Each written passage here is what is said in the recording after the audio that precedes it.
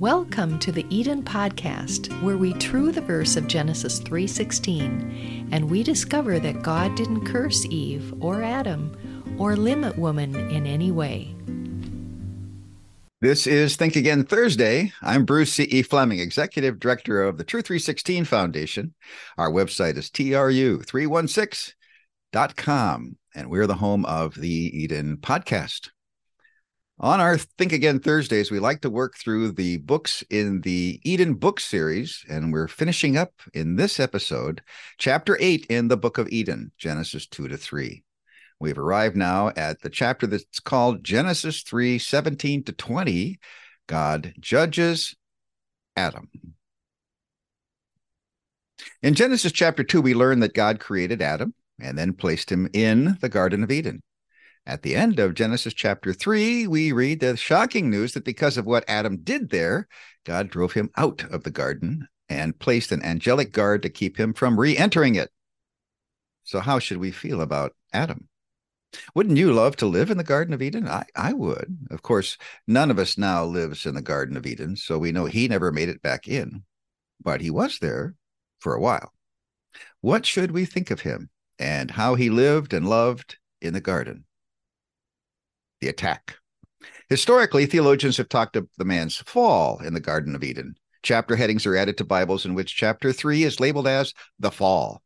I've been preferring a different heading for some time now. If we add any heading at all, I think it shouldn't be chapter 3, the fall, but Genesis chapter 3, the attack. The man and woman didn't just fall in the garden like some overripe fruit that reaches a point where it separates from its stem and plops or falls to the ground.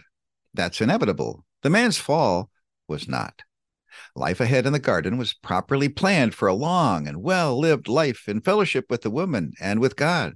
When God created the human couple on day 6 of creation, God evaluated the situation. It was very good. That included the man. But something catastrophic happened. It was the hateful attack by Satan on the woman and the man at the tree of the knowledge of good and evil. I learned something about the intensity of that hate from a painting by Michelangelo at the base of the wall of the Sistine Chapel at the Vatican in Rome. I was a senior in college on spring break. Through a series of remarkable events, I was on a 9-day tour of Israel with stops on the way out and back in Paris and Rome. Rome. Everyone on a whirlwind tour of the capital city of Italy has to visit the masterworks of Michelangelo on the ceiling and on the front wall of the famous Sistine Chapel. So I was there along with a moving herd of visitors, craning our necks and gawking at a succession of paintings far too numerous to fully take in. There was a signal given of some kind, and everyone began to move back and head out to see another remarkable sight. But I stayed behind. I lingered. I wanted to let at least something soak in, something I could capture and keep in mind in the years ahead. I happened to be standing close to the front wall that's covered with a huge painting of the Last Judgment. On one side of God the Father in the middle, angels are helping the souls of the saved up into the regions of eternal bliss and reward. On the other side of God the Father in the middle of the painting, demons are driving the souls of the damned down into the netherworld for everlasting and awful punishment.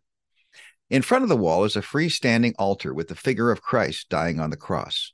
It is covered in gold. And then I saw it. On the wall itself, near the bottom, to the left, glaring up from an opening out of hell, looking like the mouth of a cave, was a demon. It was triumphant in an exaggerated and ugly way. It was ecstatic. Nothing that evil should ever be that enthusiastic, but it was.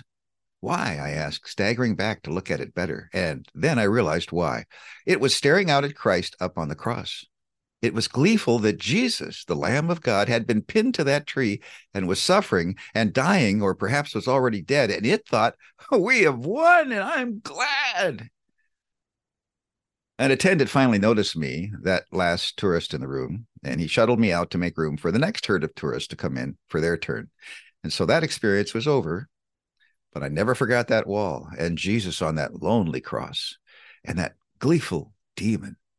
Clearly, he was painted to represent the thinking of Satan. I have killed again. I have killed my chief enemy. How awful. How ugly. In John 8:44, the devil is described as a murderer from the beginning. And so he murdered Adam and Eve in the beginning. Jesus called him the father of lies. Here's the full text of verse 44. Jesus is speaking to his hateful critics. You are of your father, the devil, and you want to do the desires of your father. He was a murderer from the beginning and does not stand in the truth because there's no truth in him. Whenever he speaks a lie, he speaks from his own nature, for he's a liar and the father of lies. This is who attacked the woman and the man in the garden. Whether we gain artistic insight or hear the very words of truth from the mouth of Jesus, is important to keep in mind just who attacked them in the beginning. The man's model. And so in the garden, the man listens to the words of the serpent tempter, and he makes the intent and actions of Satan his own. He too rebels against God. Step by step, the man moves away from God and toward Satan. Has Satan just thrown God's words into question in Genesis chapter 3, verse 1? Apparently the man does too. Does the man look with respect on the woman's defense of God's words reported in 3:2? We don't read that he joins her in correcting the word of the serpent tempter. Does the man respect God's warning against eating, resulting in punishment? No, he apparently believes the serpent enough, who lies and says, you will not surely die, according to 3:4. Well, doesn't the man already know about good?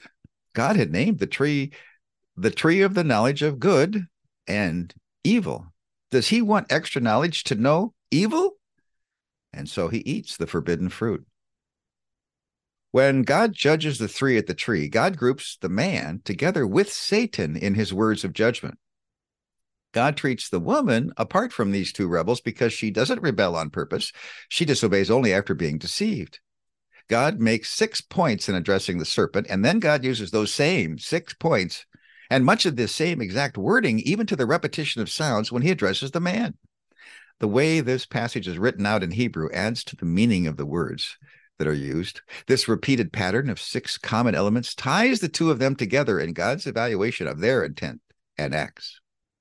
God warns the woman in Genesis 3:16 that the man has changed, starting with the way he responded to the serpent's words, then when he hid from God, and finally when he accused God and her. The man was now very different from the man she had married on day 6, and God knew this. God told her that her heart hadn't changed. She still desired him, but that the man would rule over her, taking God's proper place in ruling over her, just as the man had rejected God's proper place in ruling over him. So, how does the man set about ruling over her? Before she was created, it became very clear that there was no other being on earth like the man. He was alone, by himself, and that was not good. At the end of day 6, God would bless the man and the woman together and command them to subdue the earth and to rule over all the earth. This is described in Genesis 1:28. God blesses the woman and man and commands them both to rule. The Hebrew word is radah, over the animals and the rest of the created realm that God made for them. The man exercises a legitimate ruling when he names the animals just before the woman was created. Then God makes the woman, and there are 2 humans, equal partners. When the man names the animals in Genesis 2, he uses what is called the naming formula. It's found elsewhere in the Bible. It sounds something similar to a king or a queen who knights someone. I.W. Sir Lancelot. And in this way, the new knight receives a title from the ruler who's the overlord. The naming formula in Hebrew includes the specific verb, kara, to call, followed by the noun, shem, name. In the Hebrew record of Genesis 2, the naming formula is used to describe when the man called the names for each animal over whom he ruled, and thus he named them. When God creates the woman, recounted in Genesis chapter 2, the man does not name her, not at all. What he blurts out so enthusiastically is his recognition that finally, here's his partner. She's not another furry friend. As recorded in Genesis 2:23, the man says, oh, this is now bone of my bones and flesh of my flesh.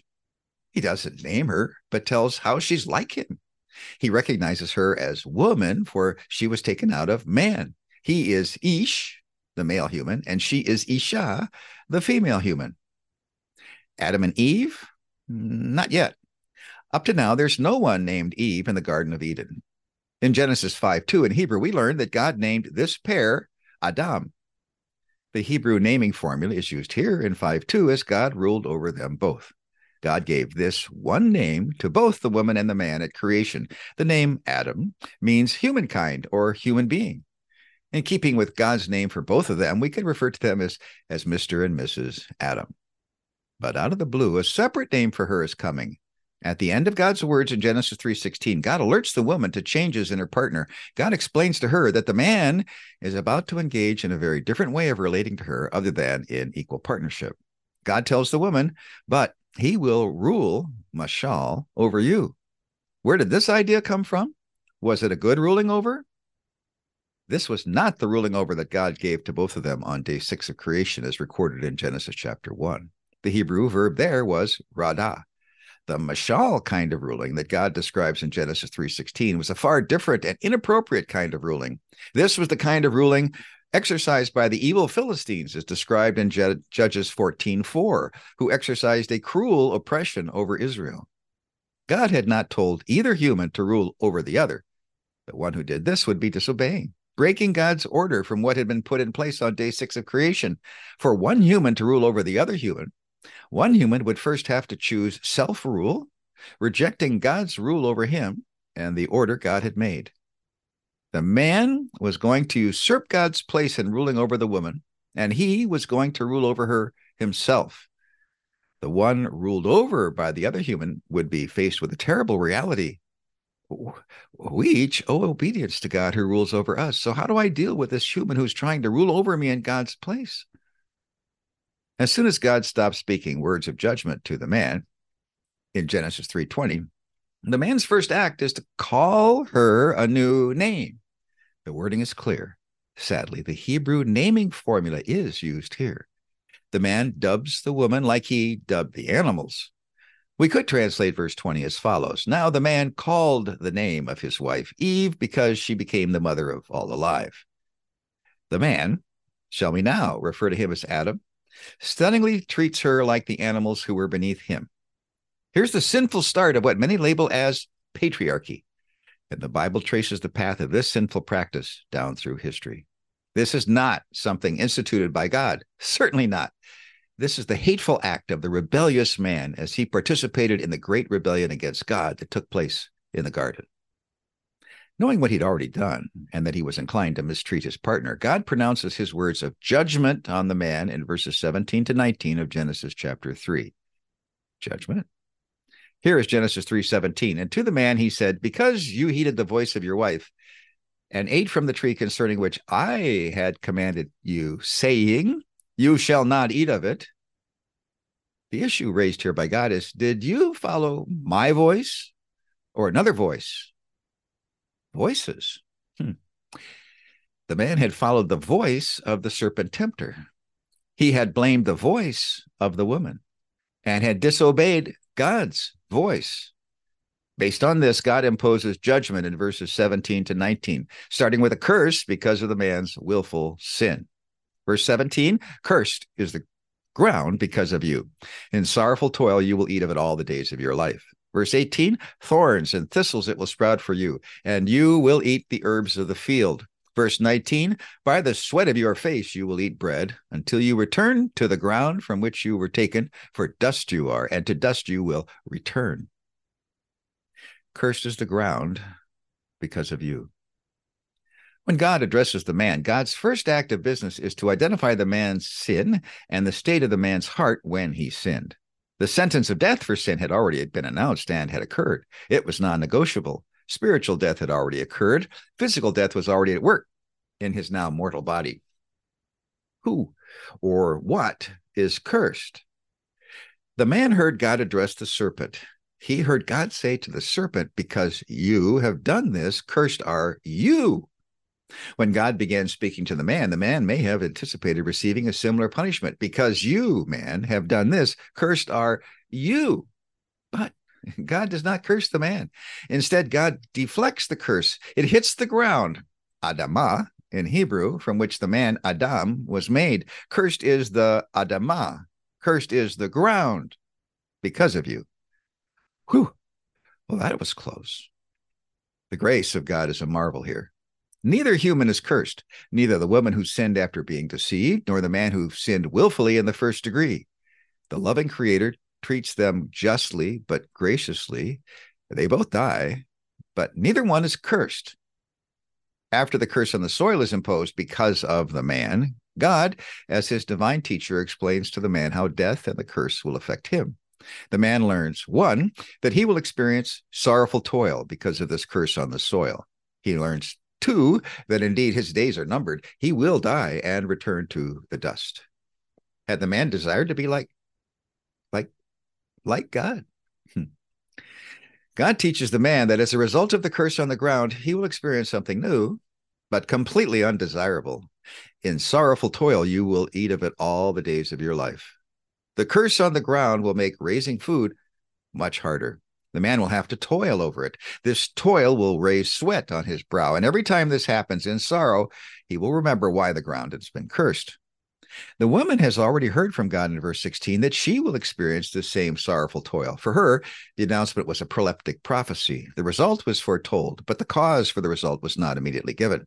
Now, the woman overhears where this sorrowful toil will come from and why it will come about. It comes about through God's curse on the soil because of the rebellion of the man. She will experience this sorrowful toil as she walks the same earth and works the same cursed soil with her hands, as will the man. Too many modern translations make it appear that when God tells the woman about impending sorrowful toil, Itzabon in Genesis 3:16, God tells her about something unique to her. Oh, they make it look like something is imposed on the woman because of what she did. However, Itzabon in verse 16 is the same sorrowful toil spoken of in verse 17. That's the result of the curse God places on the ground because of the man. The sorrowful toil has nothing to do with her being a woman or with her bearing children. It has everything to do with working the cursed soil, which she and the man will do when they're outside of the garden. The man and the woman had been undisputed rulers over all the animals and plants. Now, the cursed soil will produce unwanted thorns and thistles. The man will experience difficulty and diminished returns as he works the cursed ground. As one of the designated rulers over the soil, he will have a rebellious subject. As God details for the woman a correct yet gentle description of how she would expend effort in bearing children in verse 16, in verse 19, God gives the man a very different message. He gets details on dying. No awful words here about being eaten by worms in the grave. God correctly but gently tells the man what will happen. He will return to the dust from which he came. God's words in the garden are packed with meaning. The serpent tempter, the woman, and the man all overhear what God says to the others. All are informed by this open process. The man overhears God speak to the serpent tempter about the coming offspring of the woman who would crush his head. The man overhears God's words of concern to the woman, alerting her that the man's heart is no longer full of a loving attitude for her, and that he will rule both over himself apart from God and over her. The man hears that the soil will be cursed because of him. He learns of the sorrowful toil that will result. The man hears that his life will end and that his body that was drawn from the dust will return to the dust. Then God's words of judgment and description come to an end. Throughout the ages, God's strength, purity, love, and justice largely have been forgotten. Apart from the true God, humans create little gods and spirits that are corrupt. They are pictured as having all the flaws that sinful humans see in themselves because fallen humans cannot imagine anything higher than themselves. In much the same way, people who look back in time from outside of Eden have difficulty imagining a truly good picture of sinless spouses relating to each other. This is one reason the first chapters of Genesis are so important. They go beyond our fallen imaginations and introduce us to how it was and what God designed us to be. It tells us how we are meant to be as individuals in our relationship with God, and if married, in our relationship with our spouse. And here we come to the end of chapter 8 of the Book of Eden. You've been listening to book 1 in the Eden book series, as we talked about what happened in Genesis 3:16 and tried to true it up, to correct it in accordance with the Hebrew words and word patterns there. Then we went back and we saw how You could re-look at Genesis chapters 2 and the rest of chapter 3 and begin to get a better understanding of what God truly did there, and to learn of the positive message of the Garden of Eden. After this now, you can look at books 2, 3, and 4 in the Eden book series. The book Beyond Eden is on Ephesians 5 and 6. The book Back to Eden is on 1 Timothy chapters 2 and 3. And the final book, Because of Eden, covers 1 Corinthians 11, 1 Corinthians 14, and 1 Peter 3.